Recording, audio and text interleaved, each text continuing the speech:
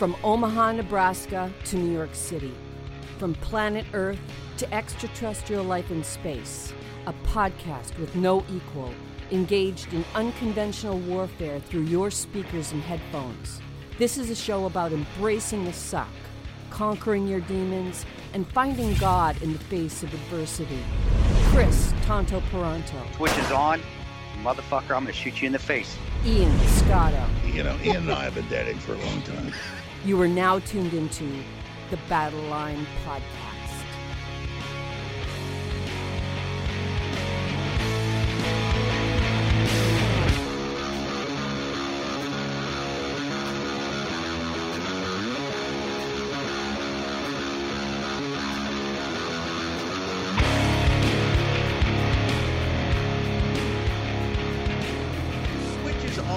Battle Line Podcast. I'm Ian Scotto. I am Chris Peranto. And for those of you listening or watching, you might notice the quality is a little bit subpar of what we usually have. And I figured we'd address it on the show. I mean, when we were just doing audio only, we were using Squadcast, which was, to be fair, absolutely awesome. I mean, it's high resolution audio. It sounds way better. And then they were doing the same with video. So we said, yeah, we'll continue what we're doing and we'll go with the high definition video that Squadcast offers. But we ran into problems here and there. For example, the last episode that you saw with John Keys, John's video was fine. It was in high resolution. And then suddenly I render the recording and we don't see it. So D, our video producer, and I went through a bunch of tests, and it would be like the video sometimes wouldn't capture, the cloud recording wouldn't capture, and we just can't afford to do that because I always think back, especially, I mean, the worst one, I'll tell you, it's happened a handful of times, but the worst one, man, is when with my former show, we interviewed, before he was really big, we interviewed Jocko Willink. And I brought the audio to my house and there was no audio. It was a flat line audio on Jocko. And luckily, I mean, we were able to redo it and everything, but it is the worst feeling in the world. And that's why I was glad that at least John's audio recorded. So I spoke to people who use Zoom and they just haven't run into those issues. And it is lower definition, lower quality. But I mean, it's a sacrifice I'm willing to make, knowing that we're not going to lose material, which would just suck. Well, and it's honestly the majority of our listeners are listeners and not viewers. So, but the audio is not as good either. That's part of it. So we'll just have to enunciate better. That's just that people get over it. They'll be fine with it. I guess. Sure. I mean, I'll be the first to say I am an audiophile. Like I do love great audio. So I mean, I just want to address it for the people listening because I know people are going to go, "Oh, it doesn't sound as good as usual," and it doesn't. But more importantly, we're not going to lose material. So. With that, you know what I actually wanted to mention you? By any chance, did you watch the last UFC that was on Saturday? No, I didn't. Actually, I did, and I saw people post it, but I didn't even know who was fighting. Honestly, I didn't even know any of the fighters anymore. Time's passed me by, man. But no, I didn't. So the reason I bring it up, I just thought this was interesting and how it relates to our show. They're showing all the celebrities in the crowd, and the first celebrity they zoom in on is Jack Carr. And I have to tell you, man, this show, the Terminalist show, has blown up everywhere I go. I see advertisements for the Terminalist. And it's funny because the first time I heard about it was when he was on with our show. And he said, yeah, we're going to have an Amazon series, The Terminalist. I think he announced Spencer Pratt. And, you know, so many people announce projects that you just Spencer never... Pratt, Chris Pratt. That's who it is. I don't know actors. I just because Guardians of the Galaxy, I know Marvel, but yeah, Chris Pratt. That's it. Okay, and he's a very big Christian, and he speaks outwardly about his faith, which is odd in Hollywood. So that's sorry, yeah. But go ahead. I'm sorry. No, my mistake on that. I you know me with music, I'll get it right 99% of the time. With movies and superhero stuff like DC and Marvel, that's my thing, man. So, movies, I'm bound to just get it wrong. But anyway.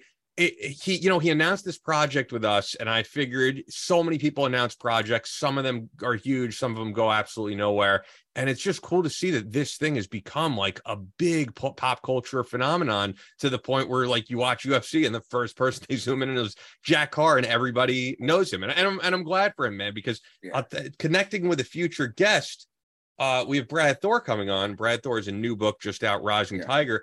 And the first person I ever heard the name Jack Carr from was Brad Thor, and he was like, this guy is going to be a force to be reckoned with. And sure enough, man, in terms of popularity, at least at the time being, not in terms of longevity, he's kind of surpassed Brad Thor. Well, and so as someone who's kind of been through that little spur, all I can say to him is keep your head, man. Dude, definitely keep your head. And I know you've been an author for years anyway, so you already have that cult following. I didn't even say cult following, but that strong, faithful following on your author side of the house. But enjoy it, but don't forget who you are, brother. And promotion. I don't think he has, and also his fame is different than yours in that his fame is as a fiction author. Really, I mean that's what he's known for. You've got that, and now you're going into a new area. And yeah, mine was not at the beginning. It was towards the end that you kind of lose yourself when you get full of yourself. So I was people don't listen. Tono, shut the fuck up. Jack can say, I got it. You famous last words that somebody that told me when I first started said, hey, keep your head about it. I'm just relaying information that I didn't listen to by someone who had been there before me because I was too proud. So I hope him the best, man. And I like Chris Pratt. I'm glad they put him in it because I think that was a help as much as well. And Jack is a tremendous author, so he's got a skill set. Like I said, he's already got that following. You'll always have that base following. I hope he just remembers. Yeah, just stays himself. Which, well, time will tell. We'll see what happens, man. Yeah, I think it's so cool to see how big the show has gotten. I really do.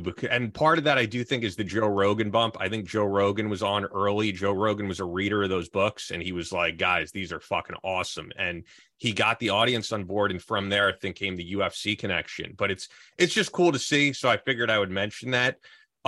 This show, we're going to be celebrating the life of Glen Doherty, who would have been turning 52 this week. We're bringing Sean Lake back on. His best friend who we've had on before. And we've been meaning to have Sean back on, but wanted to make sure it correlated with something. And I was like, oh, we got his birthday coming up. Let's bring him on for the anniversary of his birth. So I'm looking forward to that. I did want to mention this though, man, and you saw it in the notes. This was huge, I thought.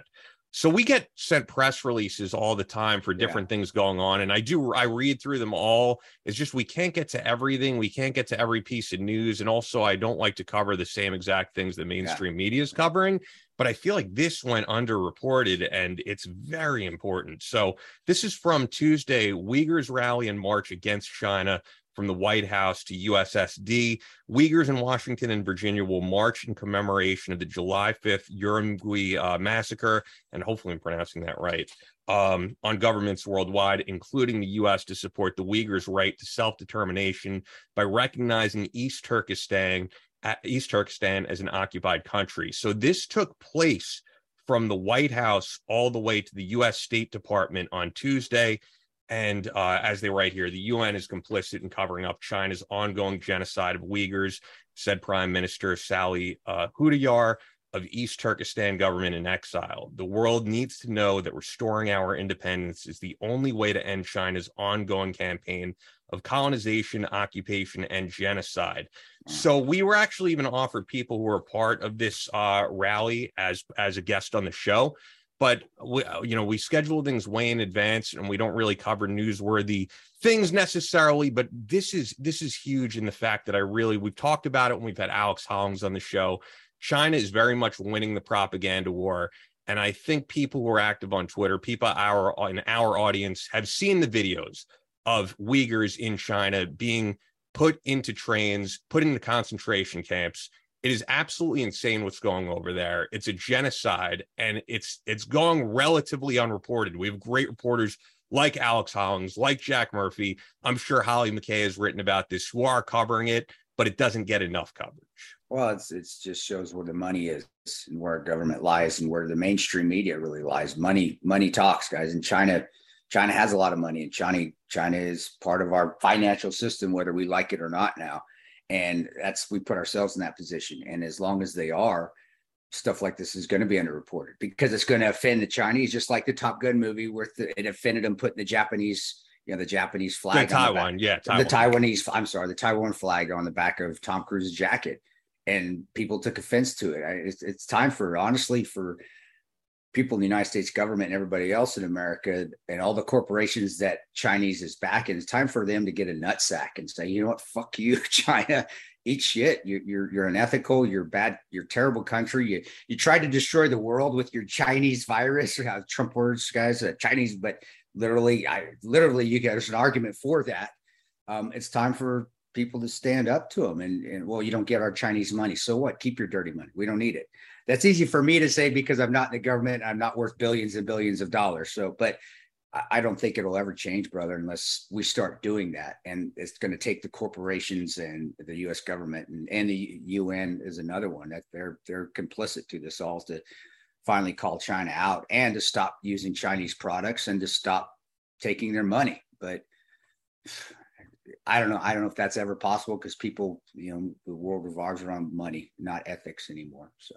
I don't know. I mean, the other part of it, though, in terms of people in the U.S., Eric Prince and his group really need to be held accountable in terms of what is going on. What is your group, Frontier Services Group, participation in building what are essentially concentration camps? Now, I know he has denied this. However, there's been a ton of reporting on this. People, as I said, like Alex Hollings, like Jack Murphy, have been reporting on this for years and what Frontier Services Group is doing. And this is not like, I'm just trying to think off the top of my head, this is not like Gitmo where suspected terrorists are sent there. And let's be fair here, a ton of mistakes have been made. A ton of the people have been sent to Gitmo who shouldn't have been there. But this is the genocide of an entire group of Muslim people, the Uyghurs in China, just based on who they are, just based on national origin. And I would like to follow the money. And also some blame is I do think when I look at the fact that Betsy DeVos, right, who was Eric Prince's sister, was the education secretary under Trump, who was extremely unqualified. How did she get that position? Was it as a favor to Eric Prince? And also, why are we doing things to help Eric Prince? And look, I know you've had a relationship with Eric Prince. I interviewed Eric Prince, and he was a great guy. I still apparently have what I think is his cell phone number on my phone. and honestly, if he ever wanted to call to be on the show and set the record straight on what his group is doing, and if that's not the case, and if all this reporting is incorrect, he would be welcome on any time. I would bump any guest to have Eric Prince on to talk about this. But if there is some truth to what's going on, this is a huge problem. Well, that's where go back to the follow the money and ethics and the Americans corporations out there. Eric is one of those, the corporations doing the wrong things because of money, or if it's because of them not liking Muslims. Come on, get over that shit. A Muslim is not a terrorist. Sorry, guys. And for all you guys that want to lump them together, they're not. I worked with them, lived with them. A terrorist is one thing. A Muslim is another. An extremist is not your everyday Muslim. And when have we seen Uyghurs launch terrorist attacks on the Chinese? It hasn't happened. And so stop with corporations, and Eric could be the first example. If this is going on too, you're right. I don't know for sure, and I'm not an investigative reporter. And to be quite honest, until you and I started talking about it, I really didn't know much about it. I'll tell you right now. So, but if it is going on, stop that shit. Stop it. Walk away. Stop doing your dealings with China. Knock it off. You're just making this country weaker.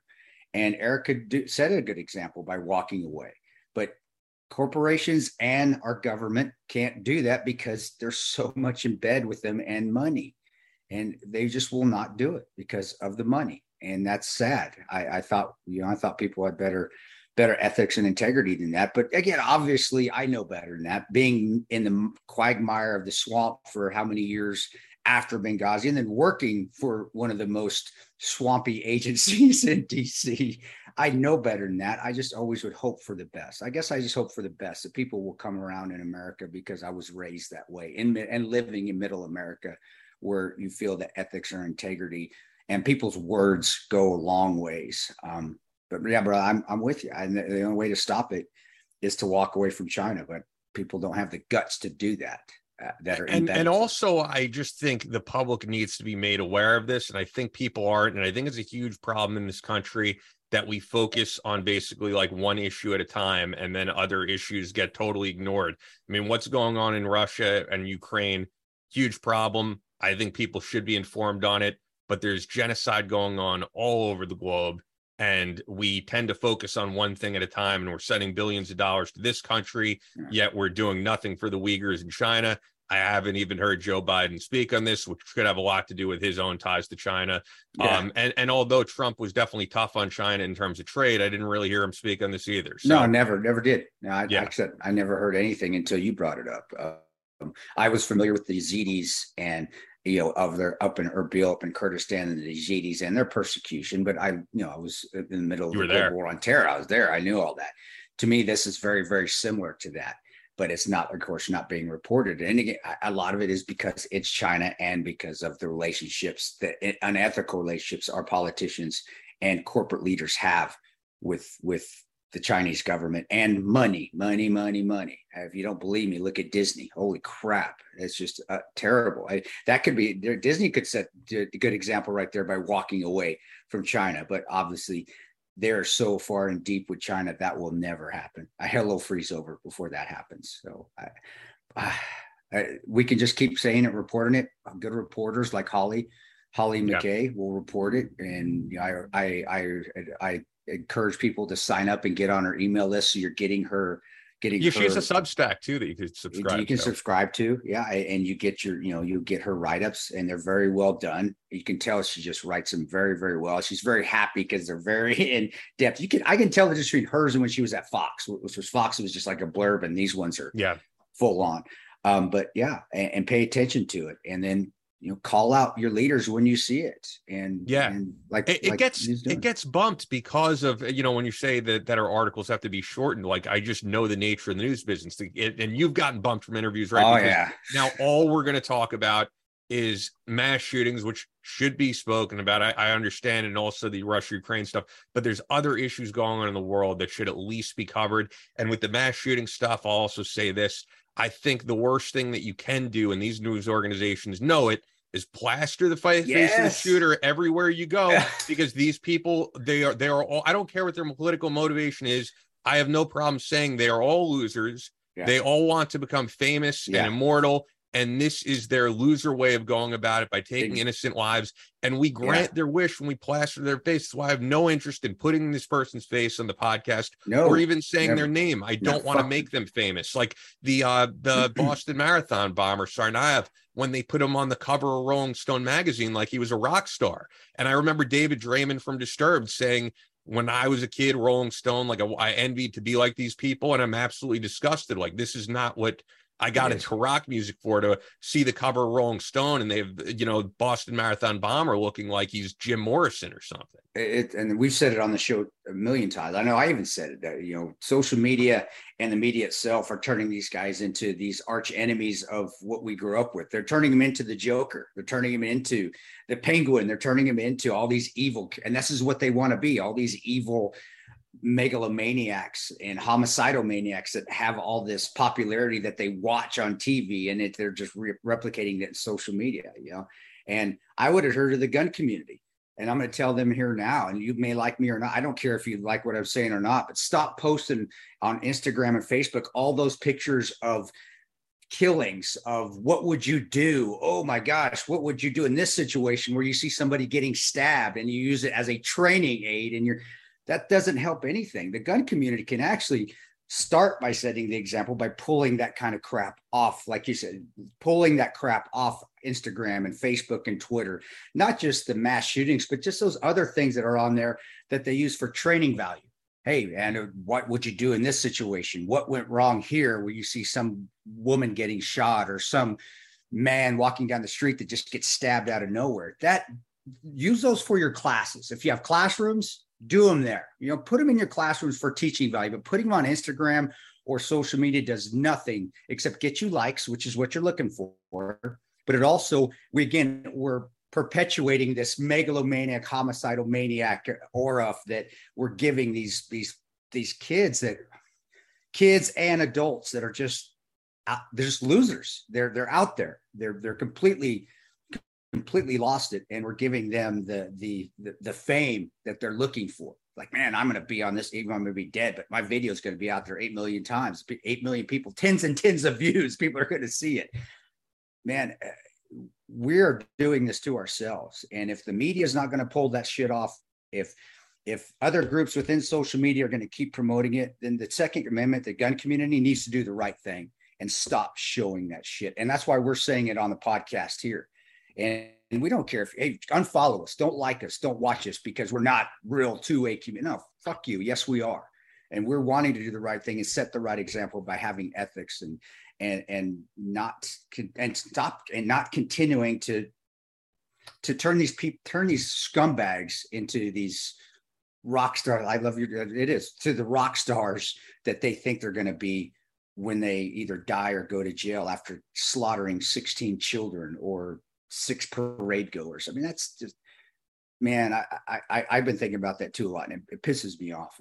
And we could as a gun community do the right thing and start speaking out against it, but also stop putting all that bullshit out there and stop labeling as training videos on Instagram. I hate that shit. I hate it. And some of those people that do it, I'm friends with. I know they're good people, but it doesn't help. It doesn't help the situation, and they need to stop doing it and knock it off and pull them down. But I know we're going long, man. So yeah. No. We've got time because, as I said, Sean is running late, so we got plenty of time.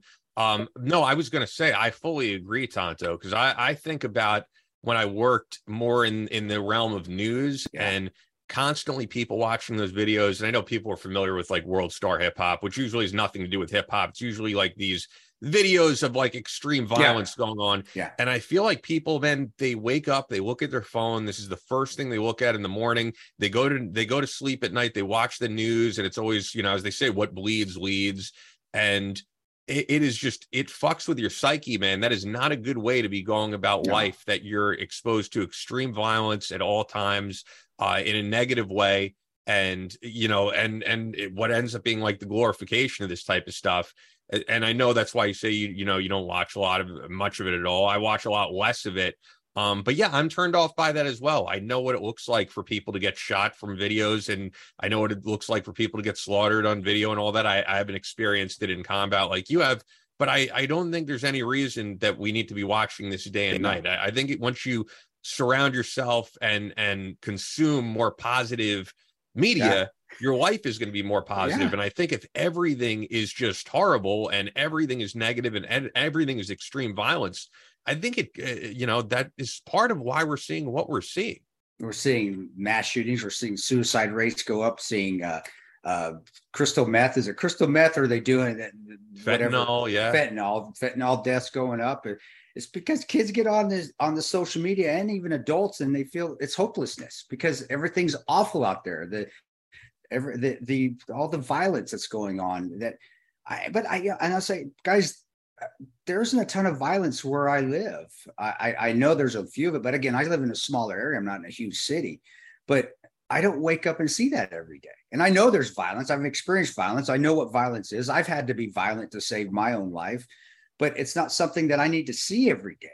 And it's not something that helps people every day. And it's not the real world. As much as people want to say it is, it's not. There are great things and good people that help each other, but we don't see that on social media because it doesn't get the likes. We don't see that on the news because it doesn't get the ad revenue in. And I still believe this is a great time with all this shit going on and the mass shootings going on. And, even the social media manifestos that all these killers are doing before they even go on, and nobody's saying a word about that. This is a great time for the gun community to actually do the right thing. And that would be, honestly, I think it would shock everybody that is anti-gun to be like, holy crap, maybe the gun community isn't what we think it is. It isn't these guys waving rebel flags, wanting to destroy everything that isn't white, which some of you leftists that I'm friends with, that's what you think because you've asked me about it. Hey, how many of those rebel flag guys do you have coming to your courses at Battle Line? None.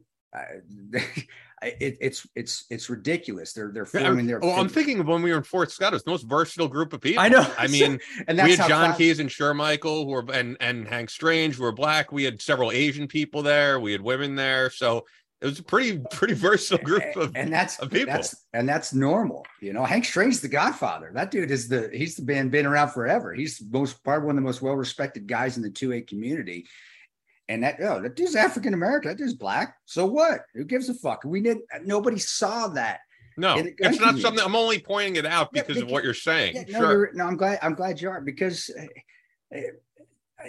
this is all. Everybody's going to look for something to blame. And if the gun community comes and does the right thing, like I'm telling you all to do, and I'm telling y'all, you can tell me to fuck off. That's fine. You won't be the first. You won't be the last. But do the right thing. It would really be a great example, because it would be something that the majority of the mainstream that doesn't know the 2A community, it would shock the hell out of them. And I think it would also say, you know what, if they're doing it and they're in that world, then maybe we should do it too. So, and if they're not, still, we're taking stuff off the internet that doesn't need to be there. And I'm sorry, guys, that you get your tons of followers with it. I love y'all. I know you guys, a lot of you guys have served overseas and served well. I'm not going to call you out on, because I don't do that to you. I'm not. But the people that do that on Instagram, that follow me and I follow them and have a huge following, and that's what primarily their posts are under the training aspect, stop, knock it off, find something else to post.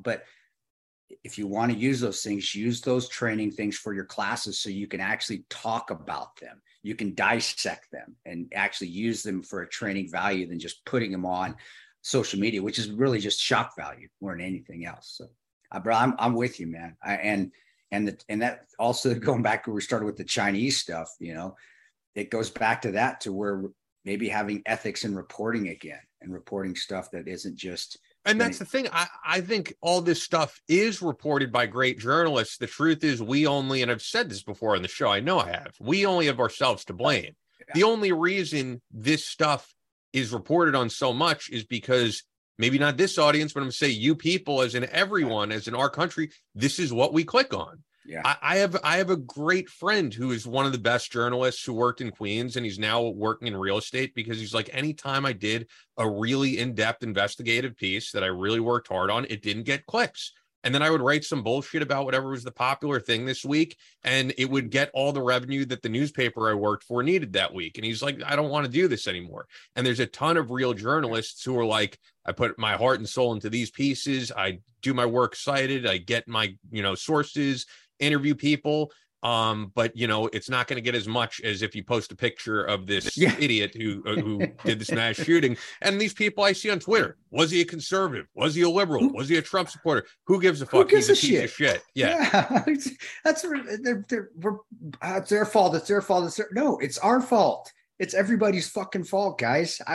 When are we going to figure that shit out? And to quit, there's so many reasons why I am an independent, because I'm sick and tired of their fault. And the veterans can help me with this. Everybody that served in the Middle East and the Global War Terror can help me with this.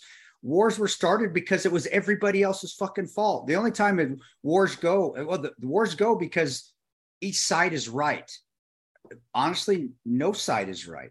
The only side that is ever truly wrong is the side that kills innocents, kills children, kills and does it maliciously.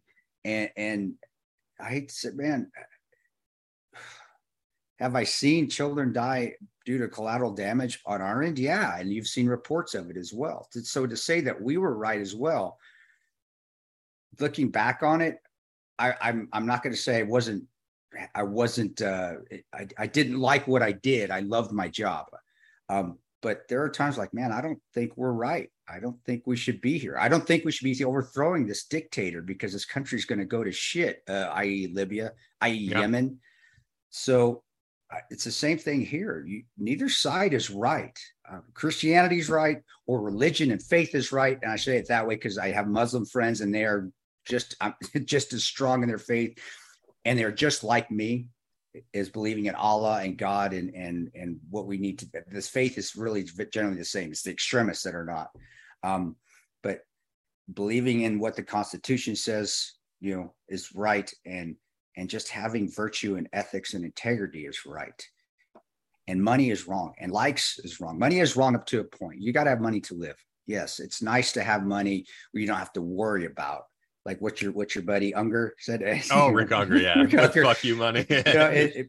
But does everybody need to have that amount of money to be happy? No, but I'll tell you no, you don't. You don't need the billions of dollars. Sometimes having more money makes it worse. The only thing money makes you worry less about is money, is having money, is paying your bills. But that doesn't mean that you need to go out there and sacrifice your ethics and integrity just to get more clicks and likes so you can actually get more money from endorsers and sponsors that want to use you as a public figure, because we're destroying the country that way. We are. And the media itself, you guys need to check yourselves big time. Mainstream media, corporations like Disney, you need to check yourselves. You're selling this country out. And I don't even think they even realize it. And if they do, they don't care. And that's sickening, because you are Americans, and you were starting most of your corporations out there. We're American companies, and this is the country that made you what you are. So I think you have a responsibility to stop doing the shit that's destroying it, and stop blaming it on a group of whatever, the 2-8 group, or the what's another group out there that would they're any supporter of any candidate. I agree. Political groups. I don't care if it's a Trump rally or a Biden rally. You're not going to find a lot of people you're going to find anyone who agrees with what went on or any of these shootings. You're not. And I agree. To villainize everybody is just wrong. And but as I said, I do think just you could also point the finger at all these companies, but like I said, it's also just individuals. I think people feel because they're not necessarily buying magazines or newspapers anymore, they're not supporting a certain thing, but really your value now is in your data. And these companies are getting your data. And these companies they're selling your name to advertisers, they're selling people to advertisers, which is what all media is. But that's all based on what you click on. So if you're clicking on other things that are positive, and news stories that are underreported, then they'll be reported more. But if you keep sharing out, what is the big story, it's what they want, because it actually makes their job a lot easier. They're just covering one story, and then for 24 hours, you can just bring on fucking analysts about this one guy, and it's wrong. It is. It being in the middle of that too. It's hard to not go into that and talk about it, especially with people that have asked me to come on and talk about mass shootings and this. And being part of the E3 Farms Association and Battle Line, I know in the future I'm going to be asked about it as well. It's going to happen. But there's a way to turn it around where you don't have to talk negative. Yeah, he's a scumbag, he's a piece of shit, but this is how. This is what we need to do to fix it. Not just defend ourselves, but just be better people, be better humans to each other. And you're right. And turn off the media. I say that every time, even though they hate me for saying it. Turn off the media. Get off your Instagram, get off your Twitter, go outside, go enjoy the fresh air. Just go sit and talk to somebody, and get off this crap and quit clicking it, and stop following people that do post all that stuff. And I know how negative it can be. Believe me, having the ability to look back at my old accounts, which were really completely negative, my old Instagram and Twitter accounts, and I shit can those, but to see how easy it was to get followers in comparison to now, where I don't do a lot of that posting. People are going to say, Chris, how do you know that you're telling the truth on this? Well, because I've done it both ways. I know what it's like and how easy it is when I'm negative and I hate and I'm pissed off and I'm angry and I want to post. And I used to post those same kind of pictures, the training video pictures, the training videos of people getting hurt and stabbed and killed in this, and to see how the following just blew up like that. And then to get rid of all that because I knew it was wrong and it wasn't helping me at all. And then to start it where I'm trying to be more positive, and the followers are still there, but it's not even near as fast. It disappoints me because it shows me what people want to click on. And so I can say it with certainty. Yeah, we want to click on this negative stuff. Well, Donna, how do you know? Because I've done it where I've tested it, not by choice. It was just an accident because I needed to fix my life. And I can see that whenever I post anything about ethics or integrity, even if the picture is just the same picture as something that blew up on a negative side, it gets not even a third of the likes. And that's kind of disappointing. It really is. And it's kind of in how we are in our state of mind in this country. People don't want to hear that, or maybe they want to think about, when I talk about morality, that they don't want to look at their own morality and if they're having an immoral life. And maybe it worries them. Maybe it makes them feel guilty. But I'll tell you what, guilty and shame sometimes are great teaching tools. And I've been through both, and they've taught me. I'm not telling you have to guilt and shame everybody, but even in yourself, guilt and shame work well to fix your lives if you're willing to look at yourself, just as much as accommodations if you've done well. Sure. So it does. So probably more so, right? I mean, I do. don't think you really learn from, your wins and from celebrating. That is what I mentioned Jocko Willink earlier, but Jocko and Leif's book, which now I'm trying to think of the title, but that's what the whole book is about that they wrote. The whole book is, man, I'm going to look it up because I know that's what the entire book was about. And it was a good book. And it's actually what launched Jocko's career. Why am I forgetting it? Because that's the title of the book is basically exactly what we're talking about. And that's what I wrote. Extreme ownership, which the whole thing was about, like, owning your mistakes, take responsibility for your exactly actions. And the whole book was about all the failures that they had. And actually, I do remember, and I read Jack Murphy's book, and I don't know if you know this. I mean, the beginning of Jack's book, it says he was inspired by two books. He was inspired by your book, and he was inspired by that book. And he said, because I didn't want to write a book about this is all the great things I did. Yeah. And that's why I remember, actually, before that book came out, people were kind of trolling Jack in his accounts, and they said, "Oh, are you going to write about when you shot that guy in training?" Because there were rumors about that.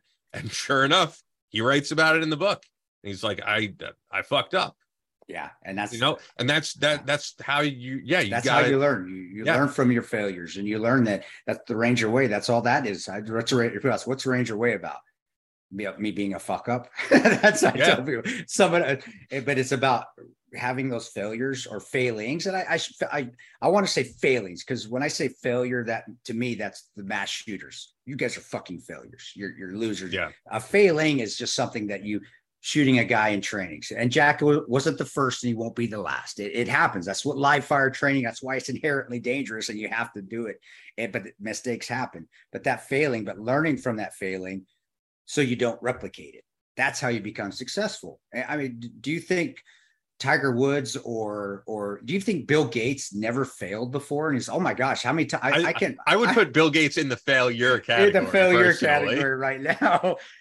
You're right. He has overstepped the line. I think he's in the evil genius category. He went to the failure side of the house, but Tiger Woods, yes, that's Tiger Woods, or just somebody in the IT, or if you don't like sports analogies, in the IT community. Do you think the IT community would be where it was at? Granted, it's a monster now that we need to rein back in. We need to rein that monster back in, but wouldn't be where it's at without failings. The medical community, finding treatments for diseases. Do you think that they haven't failed a million times before they found the right mixture of concoction of their mad scientists, antidotes to find the cure for, even back in the day, smallpox and all that. Failings take place so we can learn from them, and then we learn from those failings. So when we're faced with that situation where we might fail again, we won't. And the reason we won't fail again is because we learned from the past failures. So now we know what to do correctly. Yeah. And that's essentially what special operations is too. That's why the training is so hard. Every time you go through training, you're going to fail at something, and then you do your after action review, or you're with everybody in the room, and they call you out. So everybody sees your failure, which is a shame, and you feel shamed in front of everybody, but you also know, and they teach you that, okay, this is what you should have done correctly. So that shame is there, but then the learning aspect is there too, so you don't replicate it. So when it's for real, you don't make that mistake. And I actually learned that in football too. Football is a great example. That's why I don't know if everybody's played football, especially college football. After a Saturday game or a Friday game, when you come in on Monday or even Sunday, you watch the game film and they dissect it. You do, of course. So that's where that Monday morning quarterback thing comes from. But with that, we do. No, you got it. Yeah. Is he good? Is he ready to go? I think so. He said he was going to be at this time. So, I mean, we do want to celebrate the life of Glen Doherty. Yeah. And for those who don't know, I mean, Chris is wearing the shirt if you're watching video. Bubs Naturals was the inspiration, basically the inspiration, I should say, for Bubs Naturals was Glen Bub Doherty, Navy SEAL, who was there in Benghazi, and we're going to be celebrating his life today. But talking about the brand a little bit, Bubs Naturals is absolutely incredible. It's something that is great for post-workout recovery. You're not getting collagen in your diet, most likely. I mean, there's very few things you could eat with collagen in them. So it's just a great supplement. And they're fully transparent. It's single source, so you know exactly what you're getting. I mean, I mentioned it last week on the podcast, but there's been a big scandal with this turkesterone supplement because companies are not putting what they're saying is in their product. So I know when I take Bubs Naturals, I'm taking something that is in there and that is dosed exactly how it says on the package, and that it's helping with recovery, joints, skin, hair, nails. They're just all great supplements. It is fantastic. I have it in my coffee right now. Every morning I take 1 scoop of the protein and 1 scoop of the MCT oil. And then before I go work out, I take 1 scoop of the protein and 1 scoop of the MCT oil. And I'm 51 years old and I ran 5 miles yesterday and I worked out and I go and play soccer and I jump on the trampoline with my kids. I couldn't have done that without having the ability, Bub's ability to rebuild my joints and help with my gut. And it has been tremendous, life changer. And it tastes good. The MCT oil tastes better than any powdered creamer I've ever put in my coffee. So guys, you got to try it. It's going to help you. Let it get in your system. It takes a couple months to get in your system. It does. But once you're off and running and you start to feel the immediate results of healthier joints, stronger muscles. My hair and my nails grow now, and I'm 51 years old. Most guys are losing their hair. I'm actually growing hair. My nails are growing. It's fantastic stuff. And of course, giving back to the Glen Doherty Memorial Foundation makes it an easy choice to take Bubs. Yeah, absolutely, guys. And the MCT oil, the cool thing, as you said, with the flavor, it's that natural coconut flavor. Yeah. So I love that.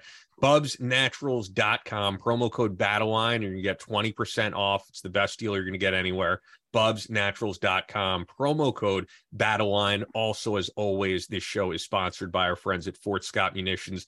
Fort Scott is a manufacturer of multi-federal patented solid copper and brass CNC spun ammunition that is designed to tumble upon impact in soft tissue, leaving devastating wound channels for faster bleed out and quicker incapacitation.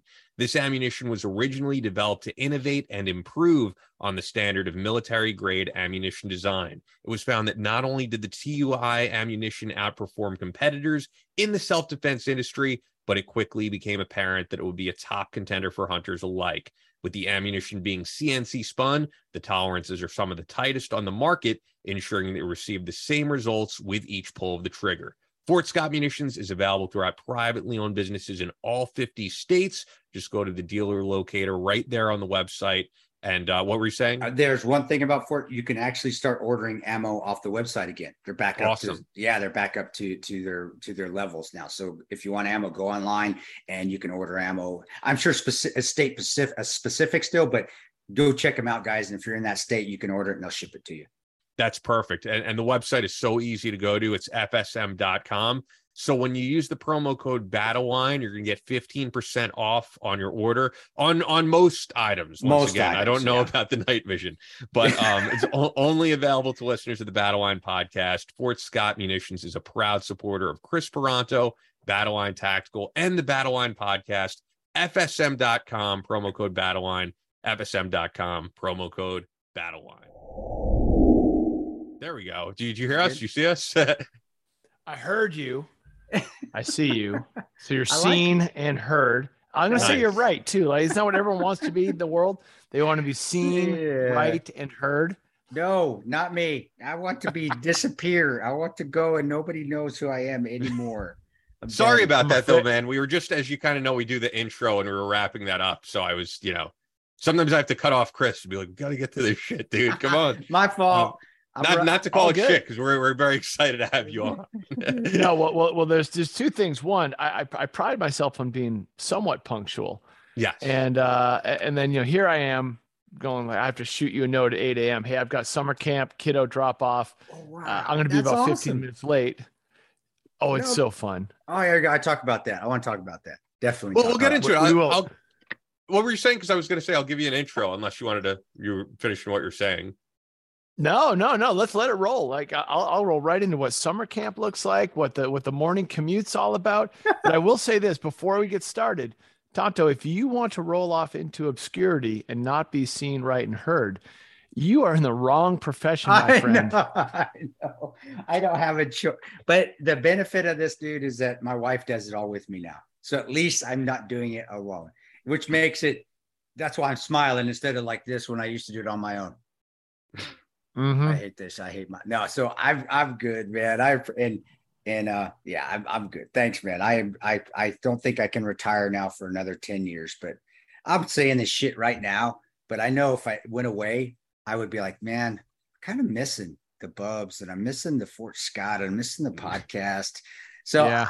I'm just at that crossroads right now, that getting into the old age. I'm not quite ready, but I'm getting there. So we're good. We're good. Yeah, but I can still bitch about it. Come on, I'm a Ranger. Rangers bitch. That's what we do. Dude, we got plenty to complain about out there in the world.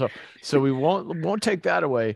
And yeah, we'll talk about it in 10 years. And you know what's going to happen in 10 years? We're going to say, yeah, I don't know.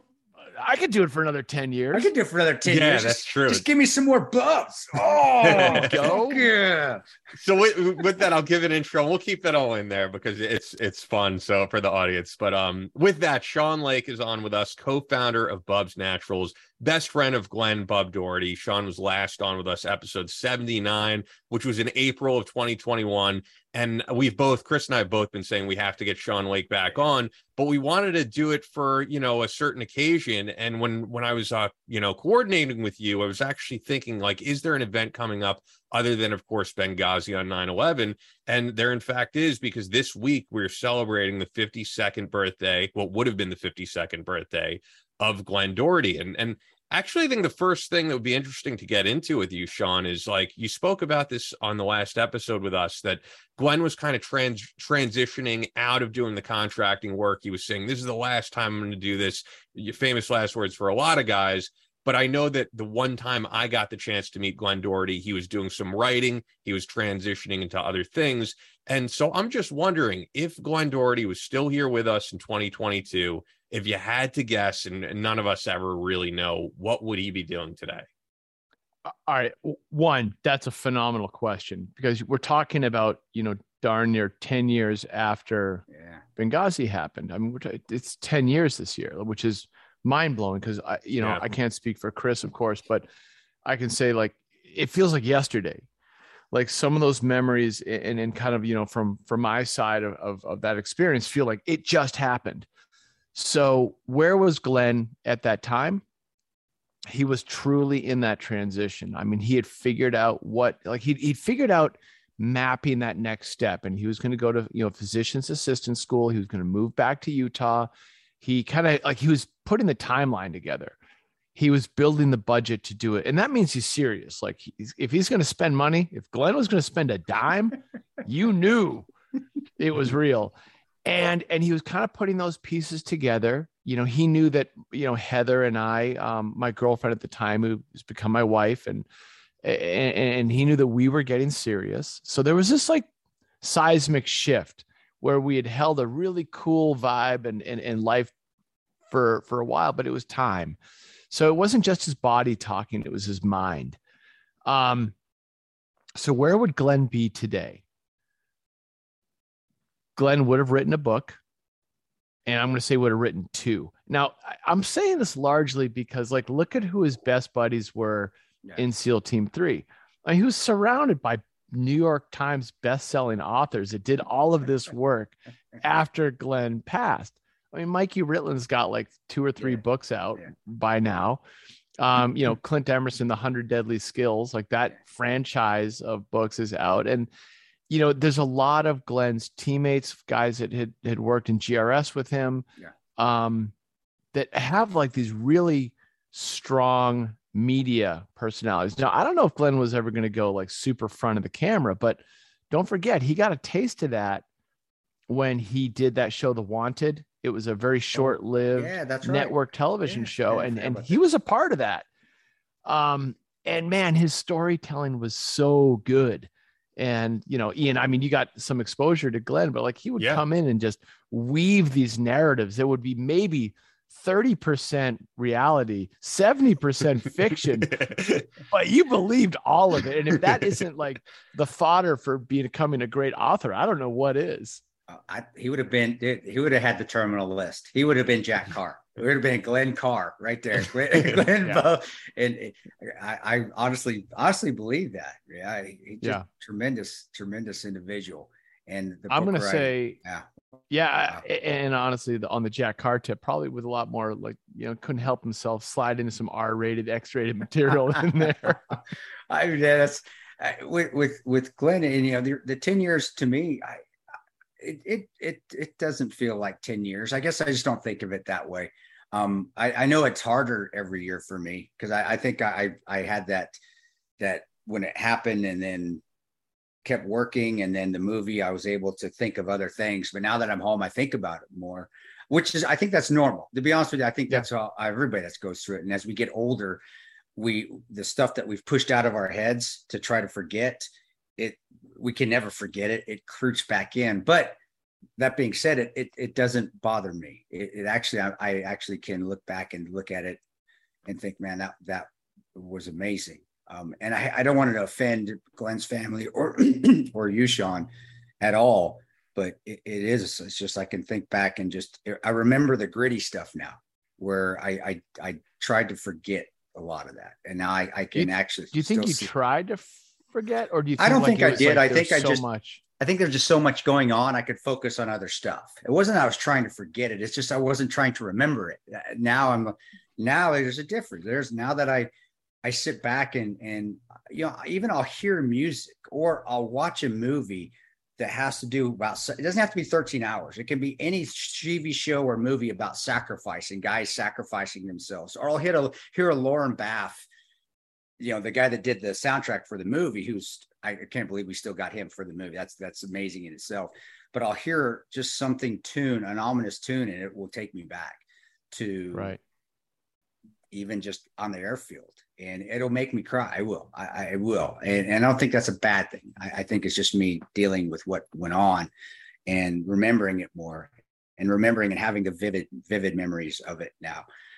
Obviously you can see how I'm moving when I'm talking about it. But that's not a bad thing. I think people think that, oh man, you're having I do have post-traumatic stress a little bit. Yeah, it's fine. I got it. But it helps me remember the good things too. Cause I still remember, I know we talked about the last episode. That day watching Black Dynamite with Glen, and he's the only one that would watch it with me. See, that still reminds me. I remember that even more so in Tripoli so I remember the great things. I remember the stuff that made me happy, but even the bad stuff, it still is a memory that I don't want to forget. And I'm glad I'm not forgetting it, but I want to remember it try to remember it in a good light. I know it's I'm everywhere, all over the place, but with Glen, and just remembering how he lived, and then hearing that, that he would be writing a book and being a physician's assistant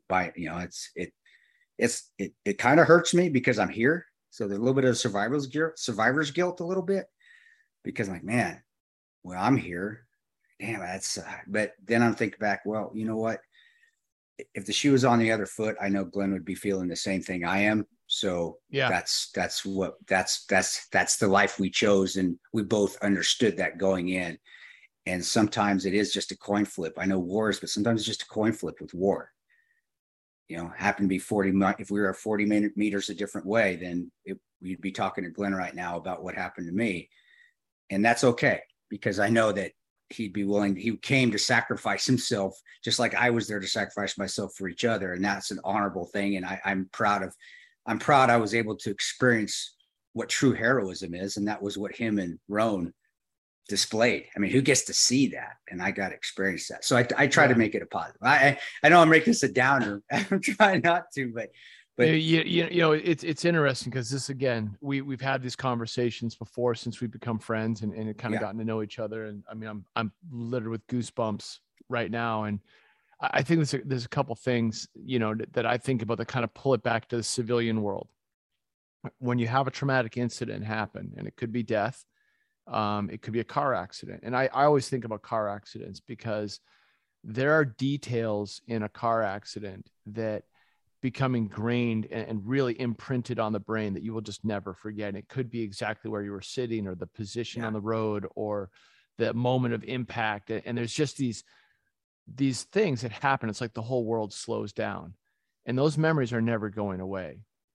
You know, they're in with you, and you can try and like not remember it, and especially if you're the one hitting someone else, or, you know, there's impact with that, but you don't forget them. They're not going away. And this, what happened in Benghazi, it was more than a car crash by a mile, but those memories are never going away. That incident's never going away. So as you're sifting through those memories and you're acknowledging them, you're doing it in all the right ways, because at first, sure, there was so much that happened that it's not that you're running away from it. It's just, it's not necessarily like, you can't take it all in. It's too much. 10 years later, you're still going through some memories of that and thinking about it and having thoughts like, God, should I feel guilty? I lived. Yeah. No, not at all. But you're going to, like, your brain's going to take you on that journey, and it's your logical mind that's going to help you make sense of that. And you're going to think about like, hey, all right, in this case, what would Roan and Glen think? And I can't speak for Roan. I can barely speak for Glen, but I will say that he'd want you, you know, going out for a run today, sipping a little whiskey with a barbecue later on, maybe, or just enjoying a good IPA, laughing with your friends and family. I can tell you right now, he's laughing his ass off at me that I got to drop off a 6-year-old at summer camp. That's actually, then speaking of that, you know, going to that, what first of all, I want to hear about that, the summer camp and the 6-year-old. And, you know, does your relationship and us having you on today and talking about Bub, do you think it even makes it even more enjoyable, or are you taking the time, even taking a longer time to take it all in? Like maybe dropping him off, and I will sit and watch my son go all the way into the school. I don't want to leave because I don't want to miss any of it. Because I want to take everything in, not just like normal dads, drop their kids off, get out of there and go back. No. What's it like? What's it like being in? Are you savoring every moment? Which I hope you are, because I know I am. Yeah. But you know, it's like funny. Maybe it's the old dad thing. You know, I didn't start a family till I was 45. So I was definitely on the advanced side of dadhood. And, you know, my son is 6. We just got done with his first year of school, kindergarten. Wait, I'm just wondering, Chris, are your sons the same age? My son just turned 7. He's 6. Wow. He just got done first year. Yeah, same age. Yep. So we're locked. And by the way, this is funny. All the years we've known each other, didn't know that. Yeah. So, and my wife is a newscaster. She's a TV personality. So she leaves the house every morning at 3 a.m. Wow. So I get both kids. We have a 4-year-old daughter and a 6-year-old son. I get them every morning by myself, and it's a mixed bag. You never know what you're going to get. So I'll take you through this morning, and my son is going to hear this 10 years from now and be mortally embarrassed. My wife leaves at 3 a.m. At 3 o'clock in the morning, I like raise one eye open, mumble something like "I love you, goodbye," and she's out the door, and she's on the news set, an hour later, ready to go. At 4 a.m., when she's getting ready to probably be on live TV, I get woken up by my 6-year-old son, who had peed the bed. So awesome. He's waking me up. I jump. He gets scared, and he's got pee all over him. So I'm like, oh, okay. I know this game. So I got to clean off the sheets, and I got to change him and clean him up, and then put him into bed with me, make him pee again so he doesn't do it twice. You know how to mitigate. I've woken up that where I've felt behind me. I'm like, what the hell? Did I drop water on myself? And then, my son just peed the bed right next to me. Yep. I got you. Yeah. Yep. Yeah. He got you. He tagged you. He did. So that's it. So that's pee the bed. And it could be a typical morning. Thank God they're not typical, but as soon as you let your guard down, pee-pee's coming. Pee-pee's coming. And then, I get up with them in the morning. We have, some time together, and it just depends on the morning. I will try and get a workout in maybe 6, 7 a.m. in that hour, but they're going to wake up then. I think I'm going to beat them, but they're probably going to jump in. And then, can I swing a kettlebell without a small child, like flopping around in front of me? Always an adventure.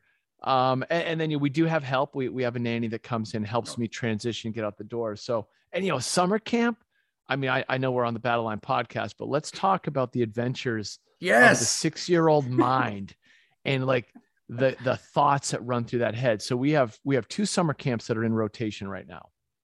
We have critter camp, where the kids get dropped off at a park, and there's a teacher there who takes like a dozen kids, and they've got notepads and binoculars and like field kit, and they're going out and they're looking for squirrels and ants and roly-polies and maybe turtles. That's awesome. So that's a huge adventure. And then we have farm camp. So farm camp is where you're rotating. You get to feed the llamas and the chickens and the goats. You get to ride a horse, like under supervision. Yeah. And somehow this farm has a swimming pool. So it's like all built into one. So this morning I'm driving him into camp so I can race back and get set up for the podcast. And I say, hey, Sebastian, what's your favorite camp? And he gets real serious, and like, I can see him in the rearview mirror, and he's like, And I said, well, Dad, if I could only choose one, I'm like, you can only choose one. He's like, well, critter camp has turtles. I'm like, yeah, but you can't ride a turtle. You're going to horse at today's camp. He's like, ooh, you're right. He can't make up his mind. Like, just going back and forth. He's like, but the turtles, Dad. The turtles. I'm like, okay, the critter camp wins.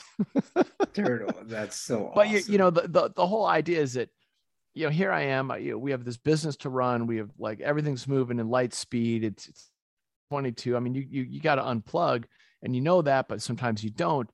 Those are the moments that the phone just boop goes down. Yeah. You have the critter camp versus farm camp conversation, and it's hysterical and it's awesome. And it's kind of like what you said, you're walking in, or you're not walking in, but you're walking your son to school, and you see him take every last step till he's out of sight. And that look back, that hug, that last connection point, man, you just got to soak that up. I do. I'd savor every moment of it. I embarrass him now though, because he doesn't want kisses anymore. When he goes into he used to. It's like, how many kisses do I get before you go in a classroom? He'll say 4, and now it's like, Dad, no more kisses. I don't want. But it's still the cutest thing in the world, because he doesn't want to be embarrassed. He's realizing friends and dads don't kiss, but I still do anyway. I embarrass him anyway. In fact, I make it even worse because he's doing. I said, well, I'm going to embarrass you now, and my daughter too. But they understand that, and it makes it feel. I didn't get to do that a lot with my other two. I really didn't, and so I'm having my cake and eat it too.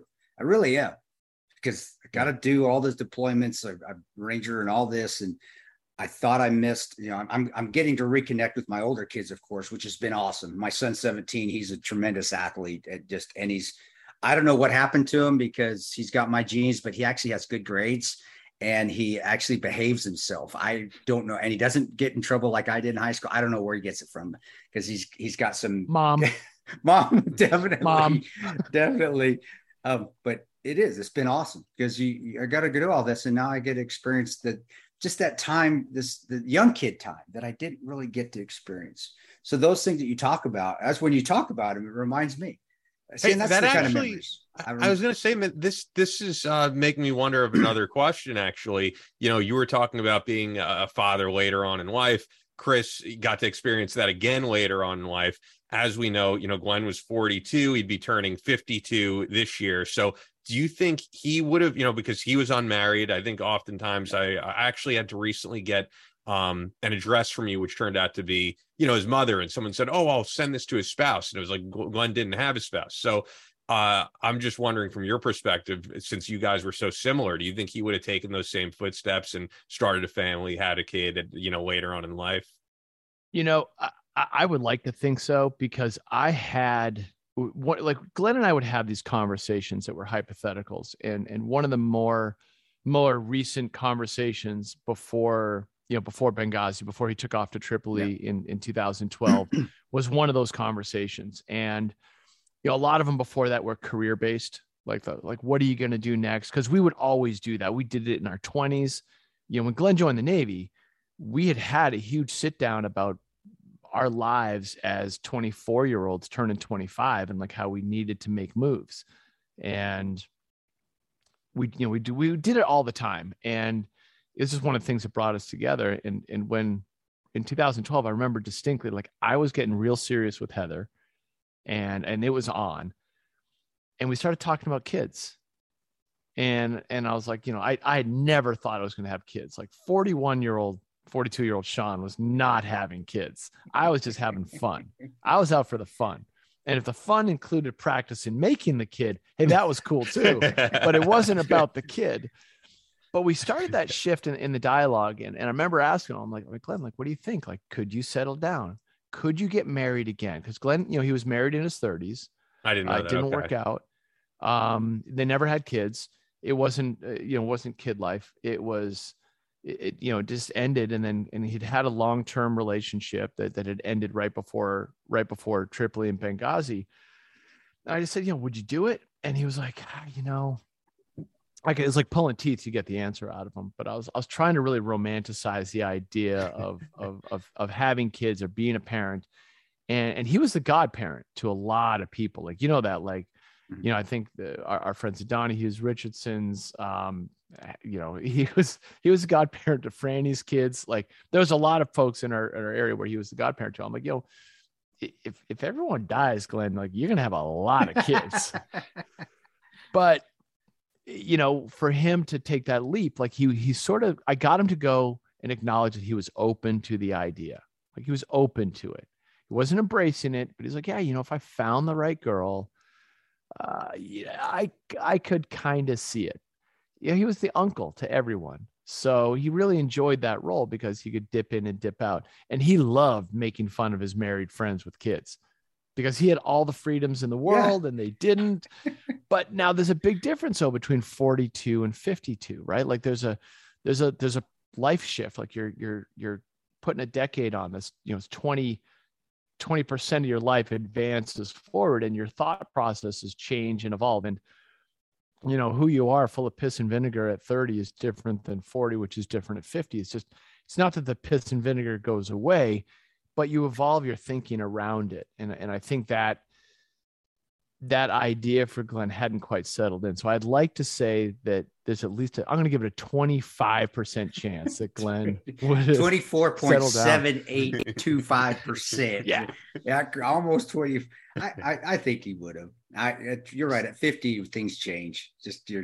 They do, and I think your priorities change and they shift, and like you lean into family more, you lean into those closest to you more, and you're not maybe as salty as you could have been. And I mean, his lust for adventure was one of the things that kept him in the game as long as it was. Like he wanted the stimulus of, I get to go to Beirut, I get to go to Mexico, I'm going to go, surfing in Tavarua, then I'm going to come back and I'm going to go to Utah. And like he needed that constant energy. And I know because I was in the exact same boat, minus the deployments, the fun adventure and the idea of going to new places all the time. Like we were constantly seeking that. But that adventure can happen right around you. Yeah. Yeah. So I'm going to say, 25% right there. Do you think in just your own, at that age, and just you specifically, not really talking about Glenn now, but just your mortality, you feel your mortality at 50 or when you get close to 50, and that's why you slowed out, and that's why family becomes more important, and the adventures you want to have are with your family and not just out on your own or with a buddy. I know for me, or as he put it, practicing making babies. I know for me, that was, it really has. I had to step back and look at it, but my mortality was like, oh my gosh, I'm getting up there now. I need to experience this with the family, and I have, but is that not, do you not feel that? What do you think? What are your thoughts on that? So I think you're onto something. Look, in a lot of ways, some of us are cut from a similar cloth, whether that be adventure or whether it be testing yourself, seeing what you're made of. And I don't ever see that going away. I mean, at 51 years old, I test myself every day in some capacity. Like there's no day where I wake up and I find myself being like, I did great yesterday, I'm just going to take it easy today, I'm not going to do anything.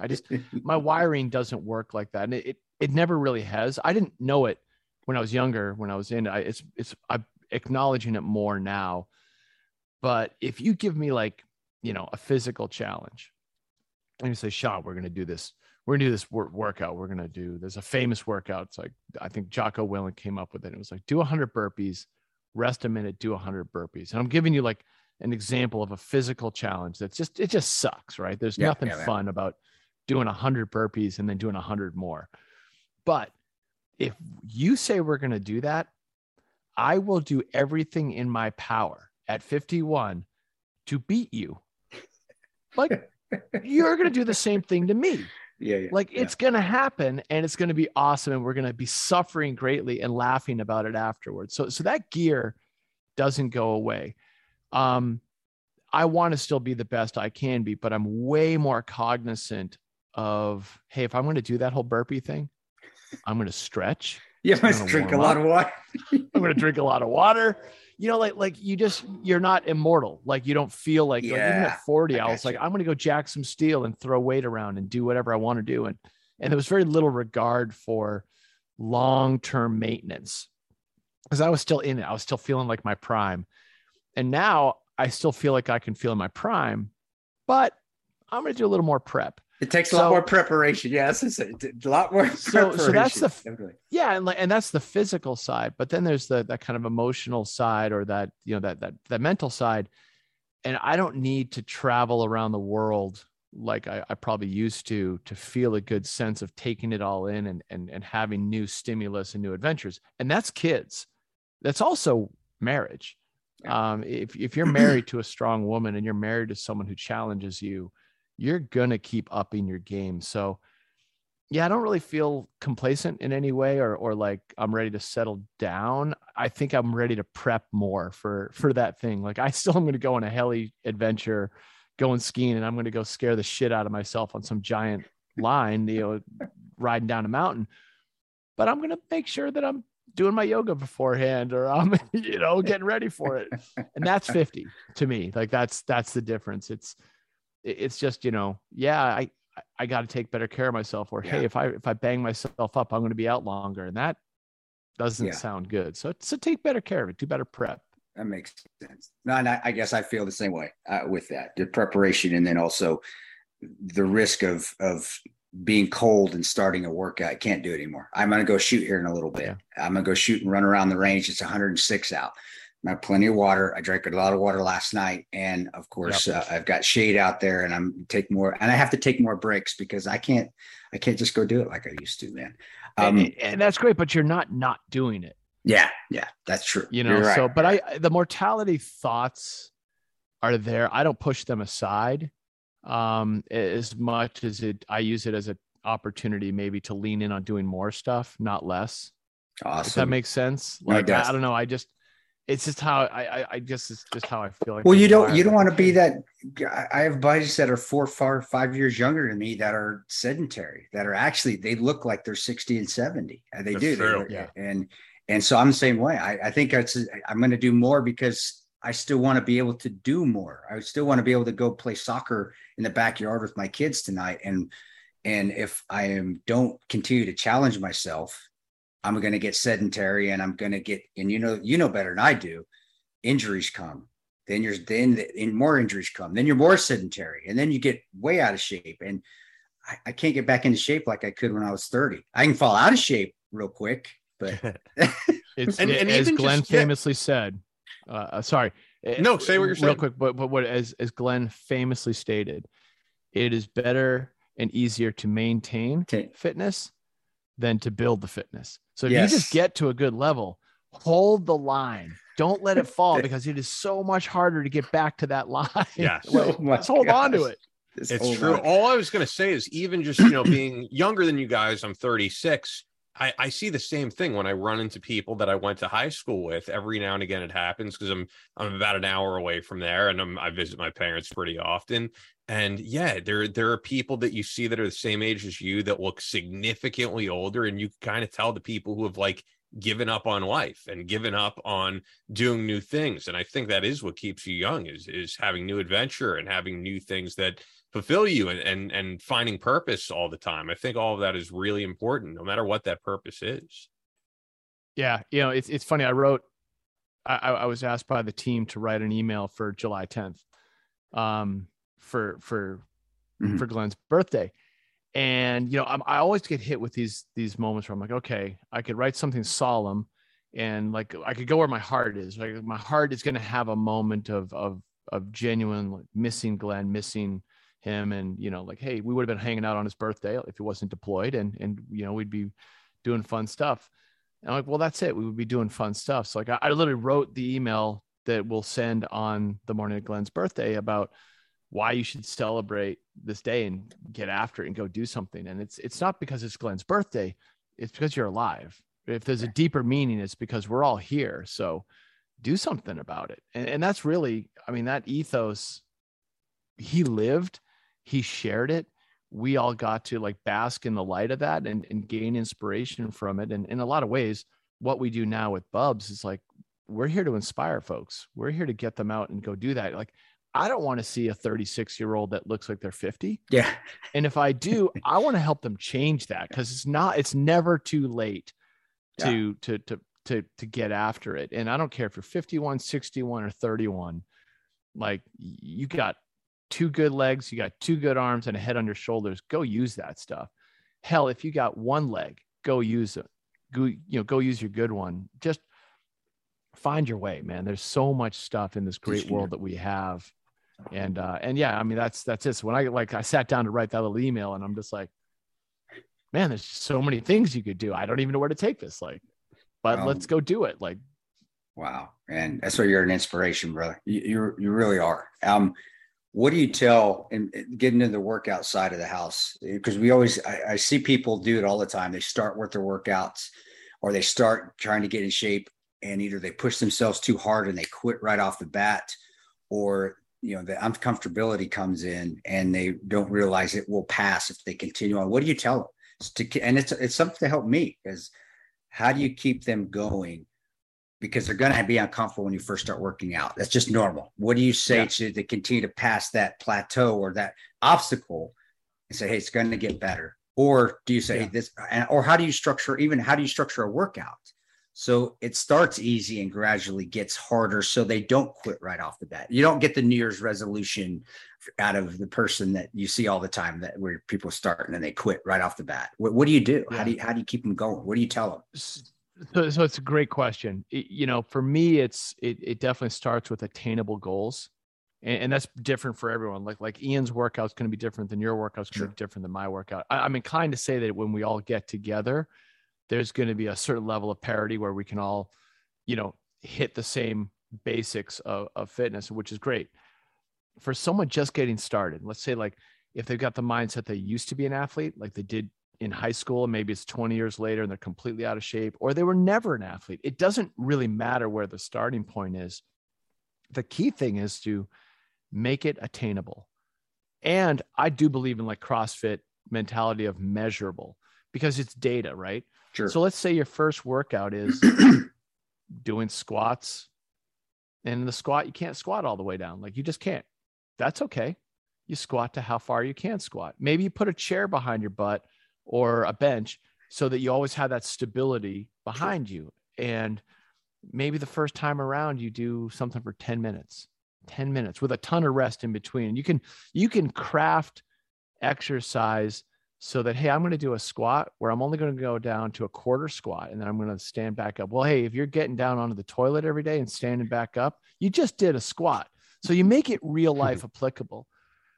Push-ups can be done off the knees. Yeah. And you're literally eliminating almost 60% of that body weight by alternating your body positioning. And you just get down and you get back up and you feel, and you're eliciting a little bit of activity. You're there, man. If you can't run, but you want to run, can you run to the end of your driveway and back? Yeah. Just do a little shuttle back and forth. Just do it once. And then the next day you do it twice. And you just sort of build on these micro goals and you make it attainable, because once you sell it down into a small bite-sized chunk, you're removing a lot of that resistance and excuses. Like, oh, number one excuse I ever heard to join, say, a CrossFit gym was, I have to get into shape before I can join the CrossFit gym. Well, guess what? You just took yourself out of the equation right there, right? No way. So do those things in a very small bite-sized chunk. And there is a wealth of information online that gets people started and huge inspiration. There's a group, so it's an offshoot of CrossFit called Street Parking. It's kind of a goofy name, but streetparking.com. And it's owned by former CrossFit, big celebrity athletes. And they set this programming up. It's like $19 a month, right? So it doesn't hit the wallet hard. And they give all these video versions of workouts every day, and they're all super attainable. And the kick-ass part of it is that like 70% of the members are moms who've had kids or just starting their fitness journey. And it is completely attainable. So you're going to see someone who is overweight, but they're just getting started. And these people are videoing themselves doing those quarter squats. And they're not like prime athletes that are getting paid for fitness. They are literally just trying to get it back. And they post those videos, and it's this big social community. And all of a sudden you realize like, oh, remember that excuse I had about I need to be fit to do this? That person, does not look fit at all. Yet here they are putting themselves out there with video, sharing with the world. And you see that crowdsourced support of like energy and motivation. It's all there for you. You just got to go looking for it. Be open to looking for it. You'll find it.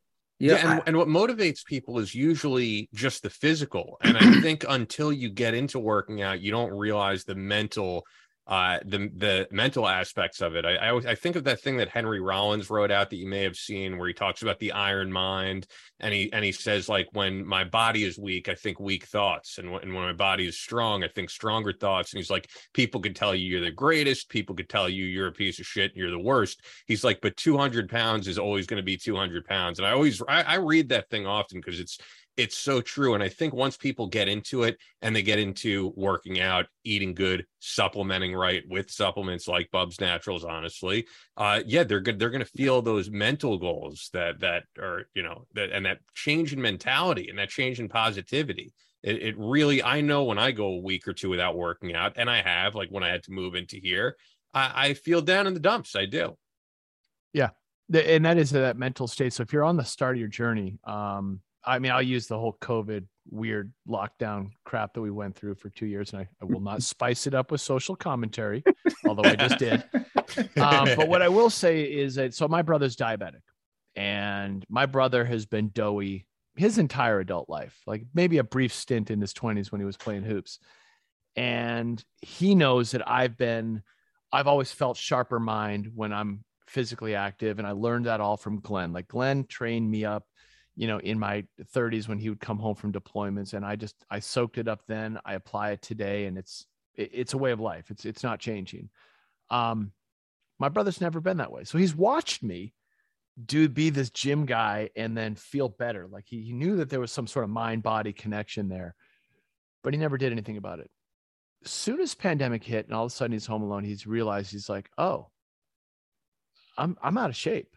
I'm probably 20 pounds too heavy. I am now really likely to become a statistic, like if I don't take care of myself. So he had that look in the mirror moment where he's like, is this what my life's going to be? Like, am I going to be the guy who dies of COVID because I'm obese or I'm not in good shape? And he came to me and he's like, hey man, I got to make a change. Now he did all of this thinking on his own. And I think we all can have those moments of thinking it, but taking thoughts and turning them into action is a massive leap. Yeah. But it's a very attainable leap. You just got to be willing to do it. And he did. Like, he called me up. He said, this is what I'm thinking about doing. I worked with him on some basic programming, and he reported back. And all of a sudden, a week later, he's like, hey, this is what I felt. This is what I did. And I would dial it up on him every once in a while. I'd spice it because he's my brother. But I only did that after I knew he was in. I'll never forget. I got him to elicit a good vomit after a workout.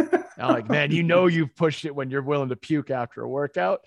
But it was over time. It was built over time, and it was something I'm absolutely thrilled to see, because now 2 years in on his journey, he's in the best shape of his adult life at 52 years old. Yeah, that's and awesome. He's getting after it. I'm like, this is awesome. Like, you're texting me, telling me like what your new workout is and what you're doing. And sometimes I'm looking at it and I'm like, damn, dude, that's good. That's solid. So it's never too late. And, you just got to be willing to take it, like ask yourself the right questions, get in your headspace, get curious, and then take action. And it doesn't have to be monumental action. Like my older brother's first workouts were nothing to write home about. But for him at that time, it was that first step. So, I'm a huge fan of that. And I'm also a huge fan of the idea that it's never too late. And now he gets excited. And actually, can you elaborate on that? Tell people that once you start getting into it and you start making improvements and you start seeing that, how it makes you excited. It makes you want to go work out more. And I mean, I can hear that just by what I can hear just in his text. I can hear him saying that to you. And that's people don't think of that, and that you're excited to go work out. Like I'm excited to go work out every day. I love going to work out. Yep. And so that excitement that you're talking about, like that thing, it doesn't happen right away, right? Because first you got to get through the fact that like you're super bummed out because you're not in shape, and maybe you're feeling guilty and shame, and there's a lot of stuff that can circle around in your head. But that should never be the most powerful voice. The most powerful voice should be the one that's asking for change. And by answering that call for change, personal change, and doing that first workout, and then the second workout, and then the third workout, well, somewhere in there, and you know what they say about habits? It takes about 3 weeks to establish a habit, and then habits turn into routine and lifestyle, like gradually over time. You just got to set those micro goals, which is each day. But by that third week, chances are you're dialing that gear up ever so slightly, and you're kind of looking forward to it. And then you feel a little bit better. And it just sort of happens. And all of a sudden you don't even know it, but you're waking up and you're thinking about it. Yeah. Like, I'm ready to go. I want to go and do this thing. And then, inevitably after a while, you get those days you're like, oh God, I got to go do that again. And you do. And you push through it. And all of a sudden you always feel better. The shittiest workout still feels better than if you didn't work out. And I mean, I'll say that like fishing, right? A bad day fishing is better than a good day working, whatever that expression is. Yep. There's a bumper sticker out that for doing push-ups. I don't know. You're spot on, because that always makes you feel better.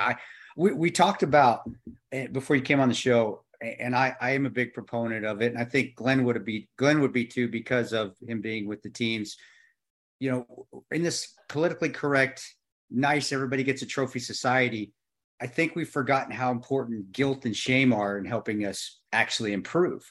And the reason I'm talking about that is because you're talking about, well, no excuses. You're seeing somebody that's just starting to work out on Instagram, on the street Instagram feed, and seeing this person that's never worked out before, and now they're doing squats, and now you have no excuse, and you're feeling bad because if they're doing it, why can't I do it?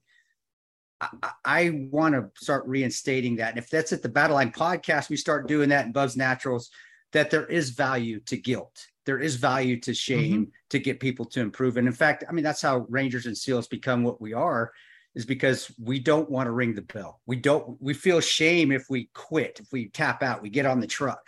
And that's what makes us push harder, not just the accommodations, that, hey, you did a great job. I mean, very rarely did we ever get that shit going through in Docker. It was the embarrassment of failing. Now, you don't have to take it to that extreme, but I do believe that guilt and shame do play a part in improvement and self-improvement. And I wanted to see what your thoughts were on that. Maybe you're completely different than I maybe not, but no. I do believe that and we need to get back to that a bit, not shaming and being bullies, but when I got kicked out of the military the first time, walking back into my home gym in Grand Junction, Colorado, not being a Ranger anymore, do you not think I had my tail so far between my legs that it was tickling my chin that I didn't feel like a bag of shit? I did. But what pushed me was, I got to get back there. I got to find some way to get back and finish what I started. And that motivated me. And I think that helped me also, even in Benghazi that night. I was like, fuck it, shit happens. Let's just keep driving on and keep grinding on. So I do. I want to see if that's what you think as well, especially since you're in the industry you are, that to get people to work out and to be responsible, and also to feel a little bit of guilt if you're giving an excuse that you can't improve your lifestyle more than anything.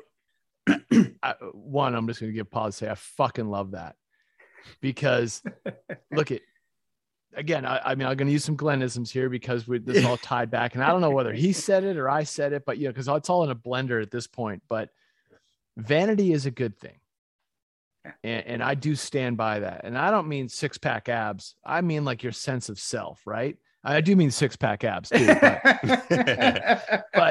but the idea of like, hey man, like, God, I'm better than this. Fuck, you're better than whatever excuse you came up with not to be active or not to do the job. And it could be parenting. It could be, doing something at home, your chores. It doesn't have to be like exercise, but it's got to be that something where like, hey man, don't make an excuse. Just get it done. If you're pushing it off because you got a far bigger fire to put out before you do that thing, and that's okay.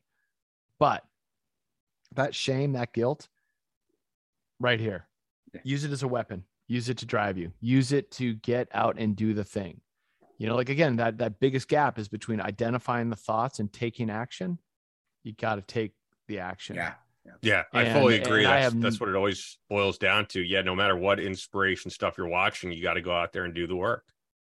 Yeah, and by the way, that inspiration could be like you feel uplifted because you see someone do some monumental task that you're like, oh, I'm motivated, inspired.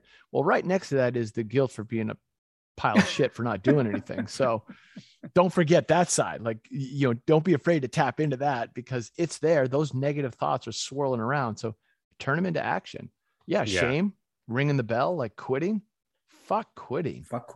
Yeah. Fuck, you never quit. And the society, I do see it with my son and see even my daughter, that everybody gets a trophy way of thinking. I really do feel and see it. It's actually starting to fade away. I think the kids now, my son works his ass off. He wanted to go to 4 soccer camps and he gets his ass up in the morning on his own to go train at 7. I don't get up till 9. So he's up, he's out the door, and then he goes into soccer practice and basketball practice. And also, again, I don't know where he gets his grades from. His grades are outstanding, but I and that's a positive thing. I see that people are starting to recognize, you know what, we don't have to pat kids on the back all the time. And yeah, give them a good job. Yeah, you did great, but also you can say, we do need to work harder. Don't give up. Harder. Don't quit. And if you fail, okay. Yeah. Do you feel bad about it? Sure. Do you feel bad about it? So it doesn't happen again. So you make sure. What do you want to do about it? Yeah, exactly. So I'm glad you're saying it because I do see society.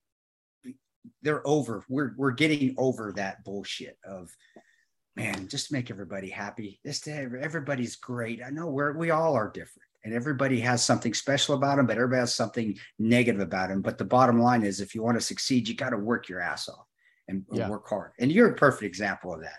And of course, Glen, and not just Glen, but every other guy that was working GRS or ground branch, they all were examples of that because that's what the lifestyle they were. It was, and make no mistakes, like being on the civilian side, being friends with a bunch of pipe hitters, like it's not easy. Because I was going to ask you that. I didn't go through a career in the military to be around these guys, but like when the guy hanging out on your couch is, gruff and tumble Mike Ritland and Shane Hyatt and these like just big mean fire breathers. I mean, look at the gym that I joined with Glen when I was like 36, 37 years old. We joined a gym called SEAL Fit. It's owned by Commander Mark Devine, another former Navy SEAL. And I'm like, wow. I didn't just join 24-hour fitness.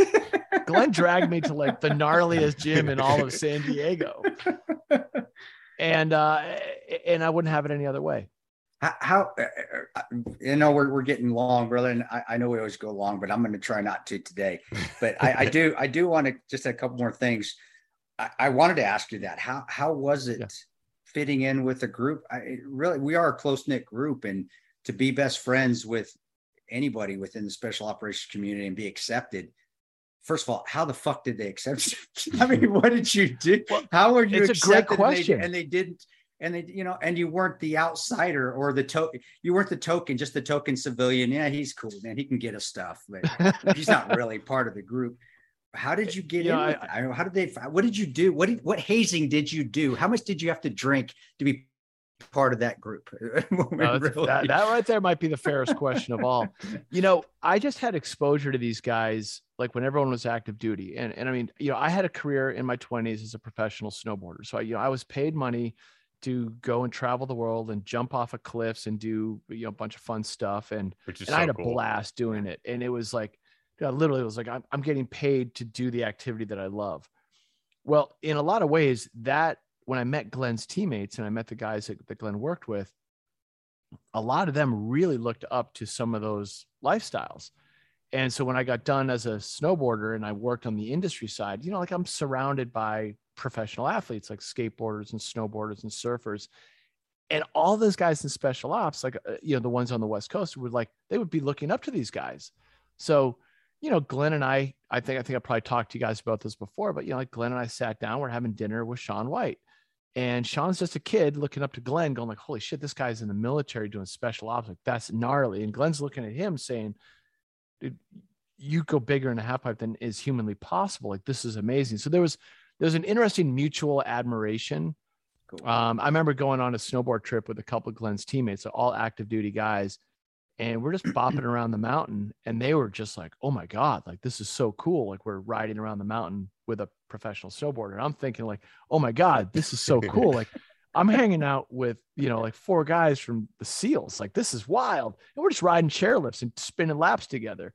So I guess that was always built into it. So I don't think I ever really went through a hazing phase. I've just been around that community since Glen was active. And, when he turned 25 or 26 and he, became a SEAL, we were just always hanging out, barbecuing and hanging out. So I got lucky. And it's interesting because it's not lost on me that here I am 10 years after Glen's passing and almost 10 years after his passing. And some of my closest friends were Glen's buddies from the teams. Like, we all came together, and then I've got new friends that, are from that community. And I'm like, I didn't seek it out. We've just found each other, and it's pretty cool. Like, because they're, if you surround yourself with sharp people, that's going to hopefully make you sharper. And I really enjoy that whole idea of iron sharpening iron and being around good people that inspire you to be a good person and just be better. So, hey, I got lucky. I wouldn't trade my group of friends, for anything. And I love that they're always pushing to level up. That's awesome, brother. That's all. The only other couple things, Ian, if you don't, I know I cut you off sometimes when it's your turn. No, I have something Bubs related, but ask what you want. Two things. I still never got a good answer, and you may not be able to give me the good answer. What was his relationship with Jenna Jameson? All the guys want to know that, but he never said anything about it. But if you don't want to talk about it, you can say, plead the fifth. You can say, I plead the fifth, do the Dave Chappelle. I plead the fifth. That's fine. You never asked that. So I know. I wanted to, because guys have wanted to, guys have asked that. And I never wanted to offend him and ask that I'll be honest, to his face. So I guess I'm a pussy by not asking that to his face. But did he have a relationship? Because I know they were friends, actually, because we became friends on social media, myself and my old account with Jenna Jameson, because of Glen. That's how we started. Now, I mean, we're not on my new accounts, of course, not anymore, because I respect my wife, and my wife would castrate me, and I love my wife, and I would not do. I'm not going to do. Yep. But, or she would respect that you have an affinity for a true professional. Exactly. I undoubtedly. I don't think that flies. I can't. I'm not that good at bullshitting. I can't do that. So, did he have? I mean, was that because I'm assuming, just because she was friends with me because of my relationship with, I'm assuming they were pretty close, and you can. They're pretty close. Okay, do you want to keep it at that? Should we just? No. Okay. Here's what I'm going to do, because Glen would do it to me. I'm going to dime him out. All right, let's do it. So right now, anyone listening to this being like, "Oh my God!" Like, Glen not only is this larger than life personality, this national hero, like, he hooked up with Jenna Jameson. Like, he just became a level 1 rock star. So here's me popping the pin on that. All right, let's see, because I want to know. I want to know. Glen bought Jenna Jameson's biography when it came out. Okay, so he was like a student of the game. Like, Glen and I would go to Vegas, and he would recognize porn stars in the hotel lobby, be like, "Oh my God, that's so and so from this movie," and I'm like, I'm just ignorant, right? I'm like, can I ask something? Because when you said Vegas, by any chance, because I happen to know this, and Chris probably does too, SHOT Show in Vegas lands the week before the porn convention. So did you happen to be at SHOT Show with him, maybe? We were very close to SHOT Show. But like literally like that's so-and-so. So he had this built into him. He was a student of the game. And then, remember, guys, we're talking, this is one step removed from dial-up internet. So, you know, when you're searching your online materials and you're going on a deployment, you know, Jenna Jameson was the goddess of this entire era. Yes. So Glenn, as you guys know, was, you know, famously friends with the founders of Nixon, the watch company. So these guys right here, local Encinitas brand. And we grew up with one of the founders, this guy, Andy Lotz. So because Glenn's a medic, they invite Glenn, all expenses paid, to go to Tavarua in 2010, I think, and be the island medic. So he's going over there, and it's like Travis Pastrana is going to be a guest on Tavarua Island. Nixon curated this list. Tony Hawk's there, Andy Irons, Bruce Irons, like Hannah Beeman, level A professional athletes. Salema Masakela, the TV announcer who's all over, you know, all over the news stuff. And Tito Ortiz is there. Yeah. With Jenna Jameson. That's it. Yeah, that's right. Okay. So you're there for 2 weeks. And you're on like a 1 acre island. Like you're having every breakfast, lunch, and dinner with these people. So, you know, Glenn's Glenn. He's going to strike up conversation with everyone. And, you know, Jenna and Tito, you know, they were a couple back then. So they were just pals. They hung out that entire trip together. And Glenn and Jenna were like cracking jokes and, you know, just having a good old time. But he never hooked up with her. All right. That was Tito's girl. Right. So, you know, Glenn had total respect for Tito, and I don't think you want to go toe to toe. No, you can be whatever you want, SEAL Ranger. No, it's just like me trying to fight Andrei Arlovsky. No, I'm going to get my ass fucking handed 6 ways to Sunday. But that was all. Speaking of Tito, I'm glad. By the way, I'm glad that we like answered this because I'm sure people were wondering, and I'm going to ask Sean right now before we get into what you were saying.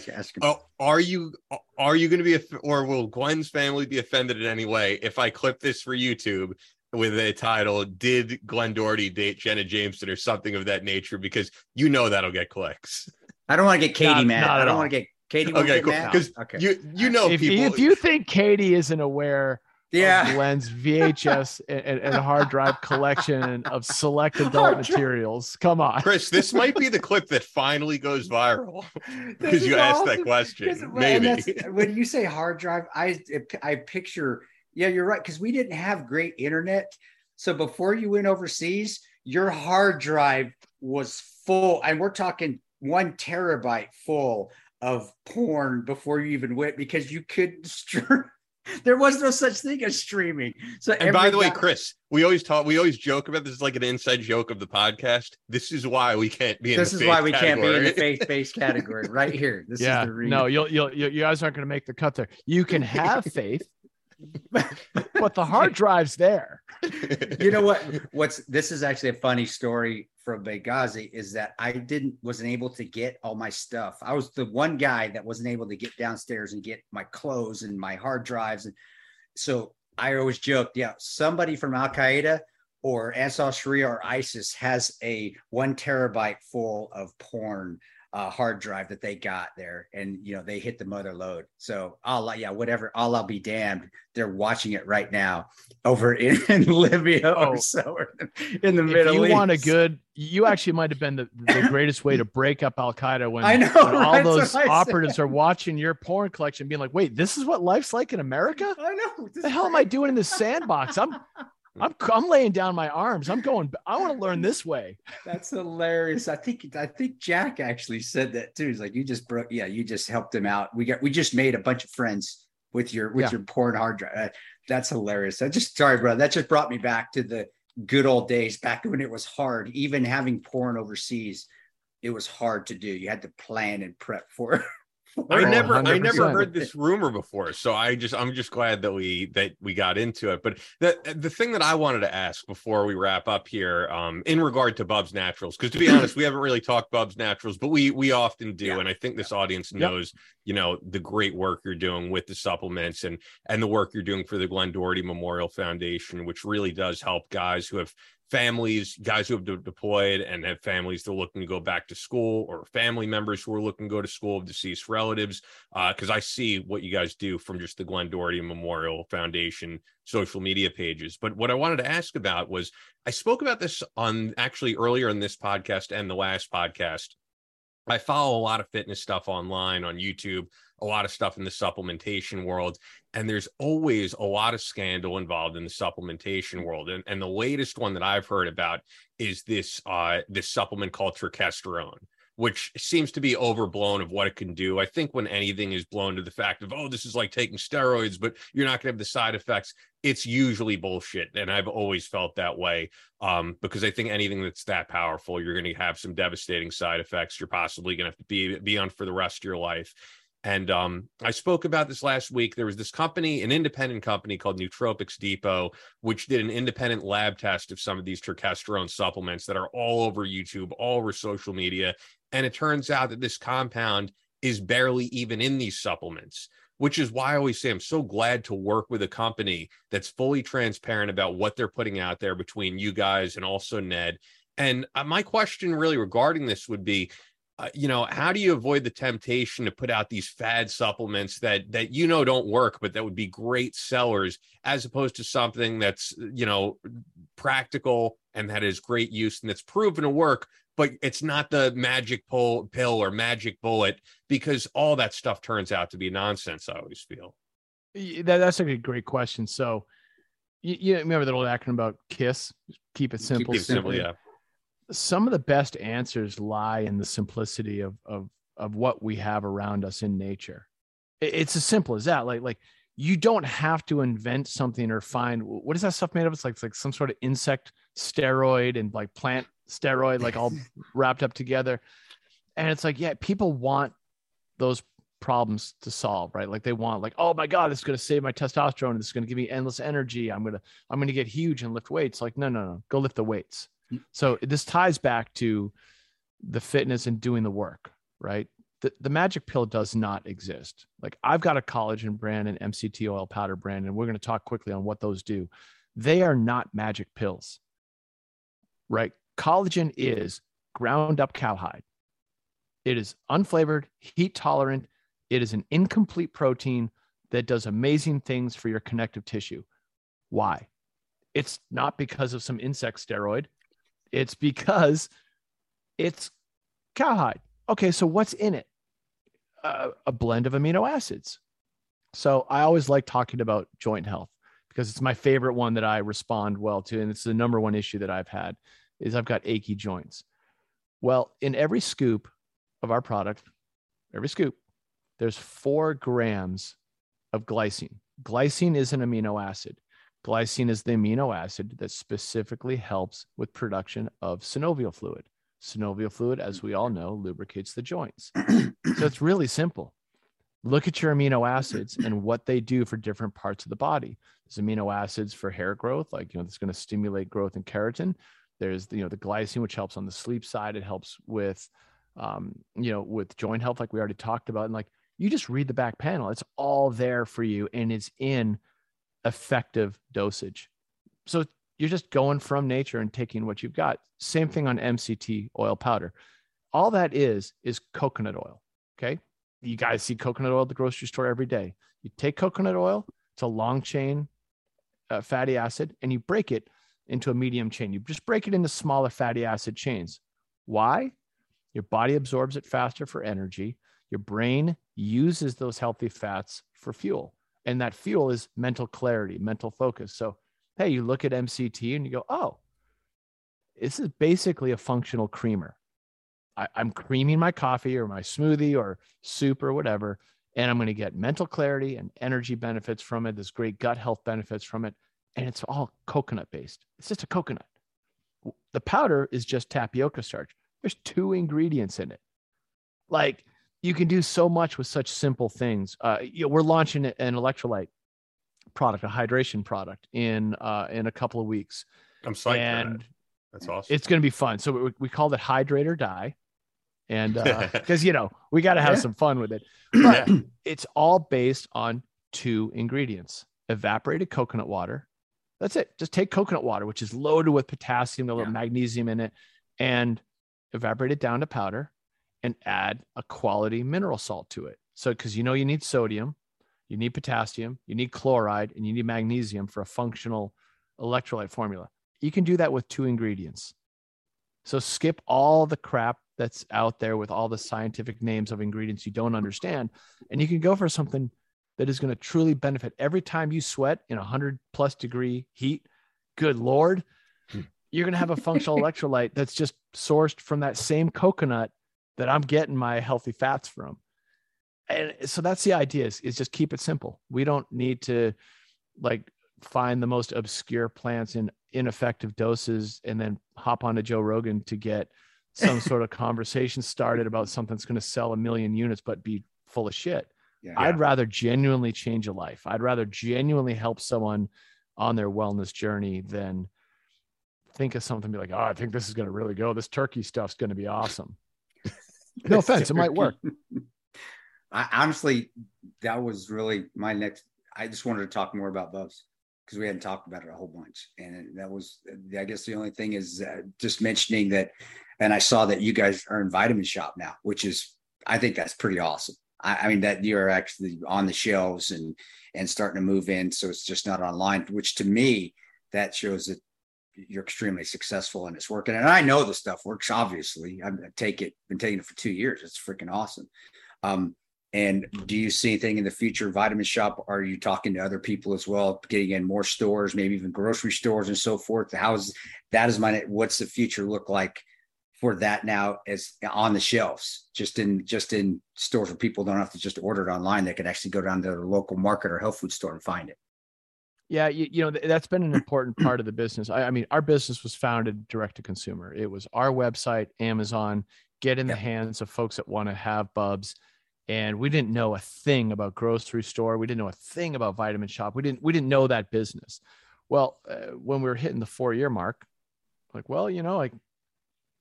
this might make sense.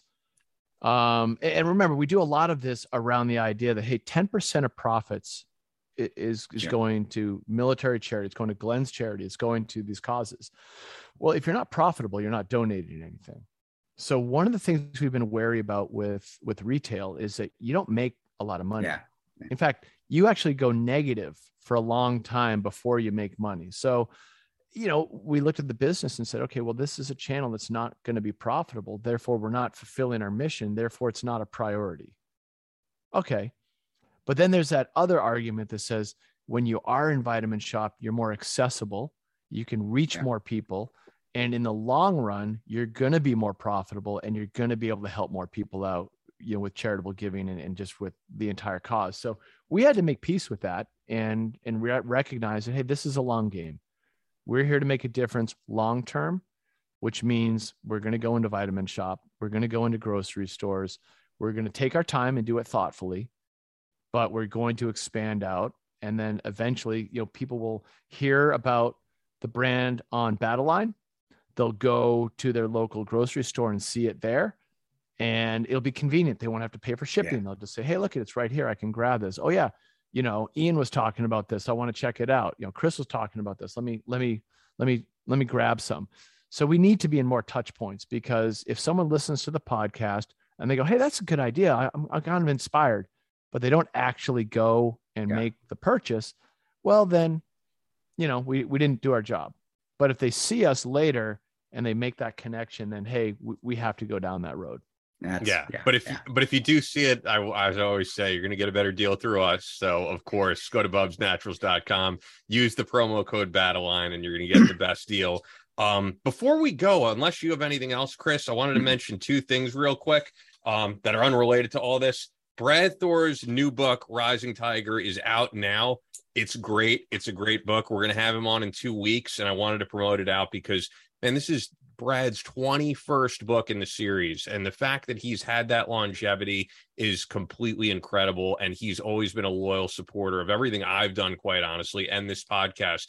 He's one of those guys who will put something up that we put on his main page and give us credit. And he's gotten us a ton of followers that way. So I always support everything Brad does. He's just a quality guy, and I'm excited to talk to him again. So go out and buy Rising Tiger. And then the other thing I wanted to mention, and I know this guy was trying to get in touch with you, Chris, Mike M, our friend from Stallion Squad Fitness at Stallion Squad Fitness on Instagram, has teamed up with Colorado Springs VFW for this annual pig roast and bench press contest.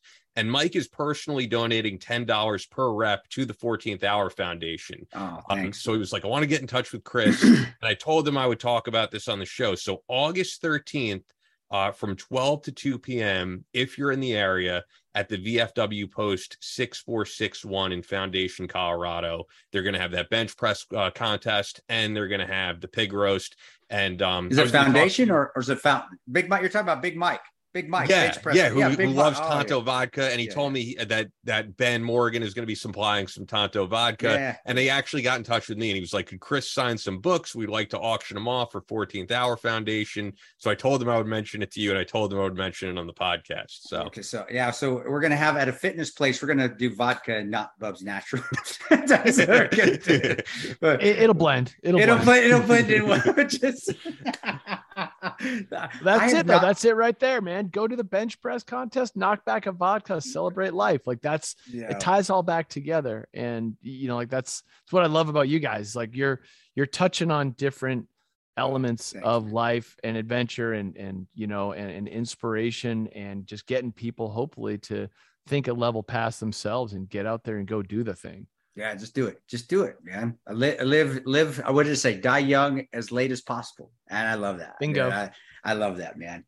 Dude, Sean, you're awesome. And I'm glad we mentioned this. Yeah, Big Mike, if you haven't checked out Bubs too, Big Mike, if you're listening, get your people at the gym, get Bubs in your gym, dude. You guys are going to feel it. And Big Mike he was doing reps with 4 plates on each side.